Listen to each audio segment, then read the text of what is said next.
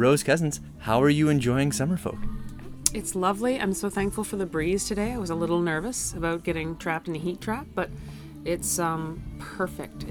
Last night was lovely, and today is just, it couldn't be a nicer day. Does being on the water help in terms of the transition between, I've heard you talk a few times on stage this weekend about you're headed back to the East Coast at this point. Is this an all right bridge? We're a nice port town for you? It is. Anytime I can be near water, it's great.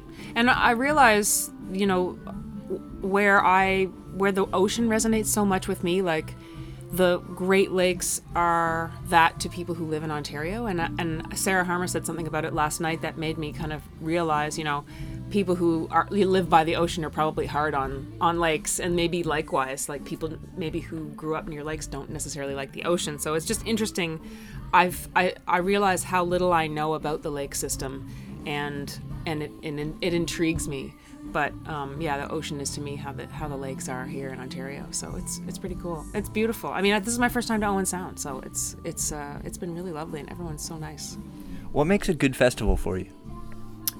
I think on a moving around level is that volunteers kind of know what's happening, and the tech crew is great, and there's like the things run smoothly. I think that has a lot to do with it, and it's nice to see the beginnings of a recycling program here. That's kind of great, but just great musicians, great curation of people on stages, maybe people who have met before and who haven't.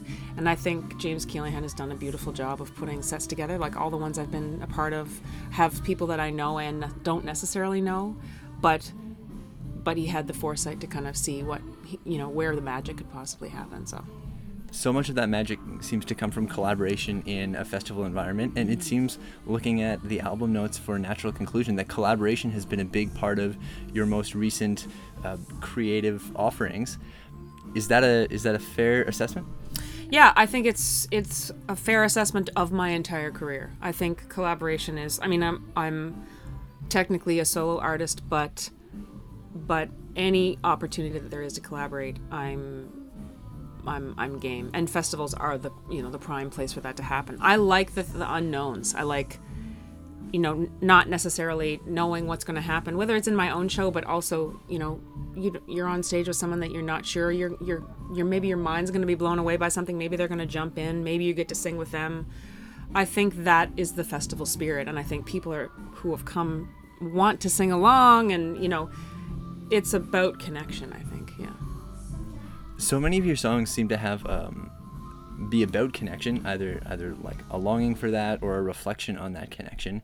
And you are in a position of presenting songs that seem very vulnerable and honest and open, and that certainly resonate with people. You present those to thousands of people at a time.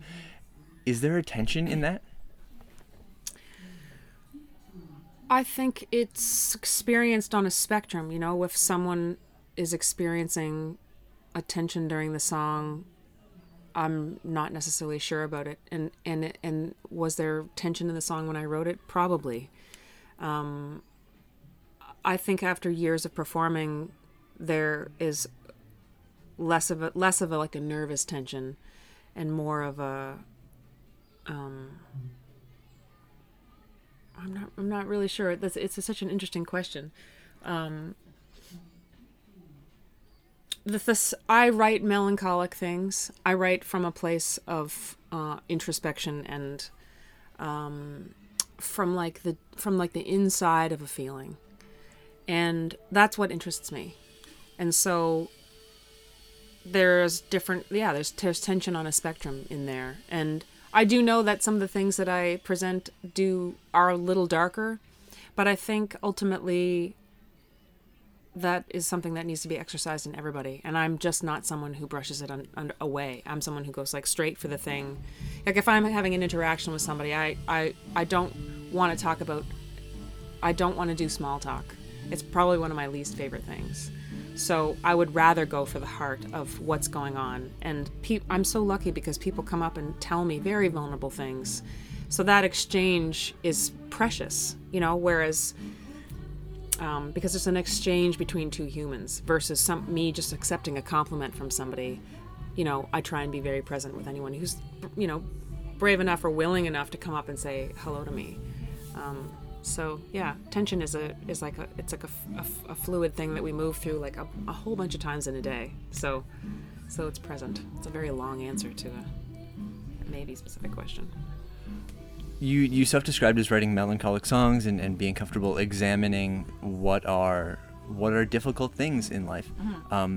And looking at the latest album, there's also a theme of redemption in there at some points, in terms of grace and kind of a coming to terms with those feelings. Is that collection of songs specific to a particular cycle of that introspection, or is that what comes out in your collaborations with people as you're writing those together and then they fit on an album? I guess I'm kind of asking about like how that collection of songs comes together and how those themes intertwine. I don't think it's important of the specifics of how, nor do I think that I could, without telling you the things that happened in my life to make those songs, which is none of anyone's business in my opinion, in the sense that like the best things about the best songs is that there's room for someone to step in and put themselves in it, to have catharsis as well. That's definitely what it does for me. Or it's you're getting inside of that feeling, and so the context of that feeling doesn't matter. It's the feeling itself. Exactly. It doesn't matter where it came from, but it's guaranteed that someone else also felt it. And I think the couple of songs on it that were done collaboratively were serendipitous, and one was deliberate, where I asked someone to kind of help me a little bit with it. But yeah, there was a couple of songs that I had written that I wasn't sure whether they would be Rose Cousins songs, and then like Chains, for example, I wrote that at a songwriting camp in Nashville, and it was meant for film and TV. And then I was like, you know what? I don't know. It just kind of stuck with me, and I was like, I think Rose Cousins could sing this, and so that. And then there was White Flag, which I wrote also in Nashville, and I was like, this is, and it was very much. I mean, all the writing that I do draws from being alive, a human who's being alive, and being alive is challenging on a daily basis emotionally. And I think we all have different coping mechanisms for dealing with emotions. Some of them are on extremes. Like some of them, there are real problems that people have and they cope in those kinds of ways. And I think music is a way that I cope. And talking about the thing that's happening, that's how I cope. Because all the ways that we avoid emotions, the dark emotions, it only perpetuates them. And so I think that's what I bring is looking at the thing that hurts and not being scared of that. And also, I do have a few songs that do have hope, and that's from experiencing hope myself, and I'm just interested. I'm interested in the dark underbelly of, I'm interested in struggle and how people cope with struggle, and also being someone who can shed light on something to make it less dire, or to make it like it's okay that it's happening, and it is happening, as opposed to pretending that it's not. I'm rambling now, but Natural Conclusion got a lot of attention, like Juno nods and the Grammy nominations. Does getting that kind of external attention change your relationship to an album? No, but it affirms how I feel about it. But I would feel the same way about it regardless. It's a sweet external thing that I think is useful for other people. Exciting for me, absolutely. But when you get an award nomination, it's a thing that you can say that gives credit. The songwriter nomination this year in the Junos is probably like the best one that you can get, because you're getting recognized for your craft. So that one was deeply meaningful. Just being a part of the Grammys in an actual context is super cool. But not the most important thing. But I also am someone who is drawn to strive. So those nods are self-satisfying in a motion forward, in a feeling like I've pushed myself one more level. So it's important for that. But I remember finishing the record and being like, nothing will change my feeling about this, because way before that, it took the whole year for anything to be recognized about the album. And I'm just like, no matter what, the money that I put in and the time and the what these songs are about and this collection of songs and how it was made will remain the exact same amount of important and dear to me. Yeah. You talked about writing songs for TV and film, and some of the, like a couple of the songs on the album being destined for that, and then realizing that Rose Cousins, a performer, as well as Rose Cousins, a songwriter, could have a relationship with that. Is there a difference in the way that you approach songwriting for other people? Yeah, it's interesting because to get myself to get into a room with people that I didn't know to write songs, I had to do this like mental separation where Rose Cousins, the songwriter, for my like writing for myself, I was just like, well, I'm not going to worry about whether she's in the room or not. I'm just going to figure out over the next few years what my skills are in songwriting that I can bring into a group. Like what is, and I feel like I'm still trying to decipher that. But also there's a different, it's like it's almost like the level of preciousness without being able to kind of come up with a better way to say it. Like I'm not worried where I might fight for something. I might let that fight go if it's not necessarily for me. But if I think it's for me and I'm not sure that it's right, then I'll fight. But also it's a combination of the chemical things that are happening in the room with the different people. So I find that what I've learned is that I just need to walk into the room. If there is a brief that we're writing to for a specific show or a specific vibe, that's one guide. And then you kind of take the temperature of each person in the room to see if there is someone who needs to be a leader. You know, if there might be someone who's more dominant, and then I'm like, okay, well, I'll be the scribe and I'll make my suggestions like this.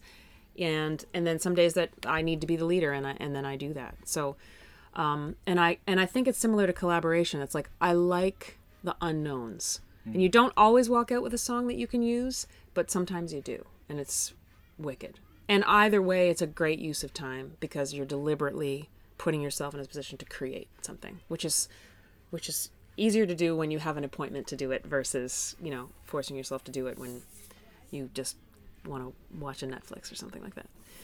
As someone who's personally from rural Ontario, I think I have maybe a romantic vision of East Coast music culture, and that involves kitchen parties and like people with extended family relationships coming over to play music, and where that's something that they do together as part of that relationship, rather than something that is only done in professional or other formats.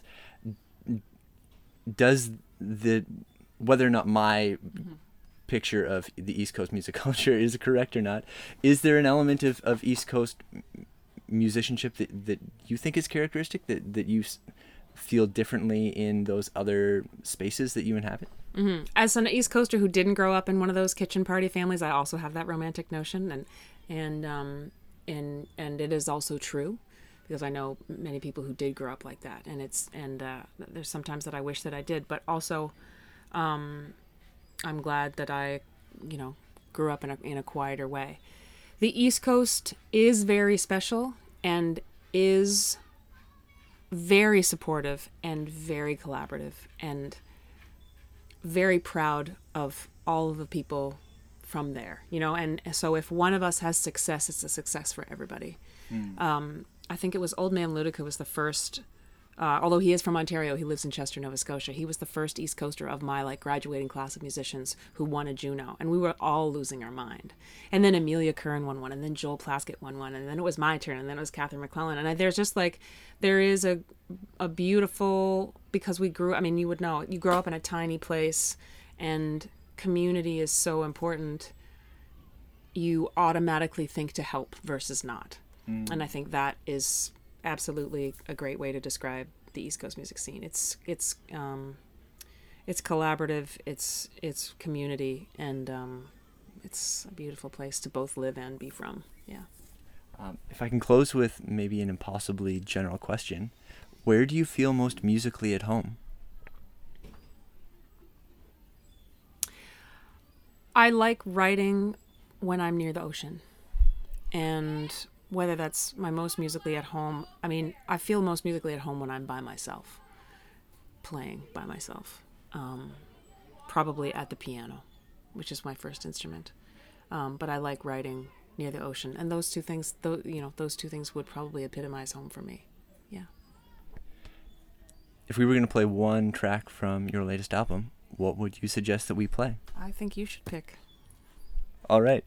Rose, thanks so much for taking time to chat with me here today, and I hope you enjoy the rest of your Summerfolk. I'm certain I will. Thank you.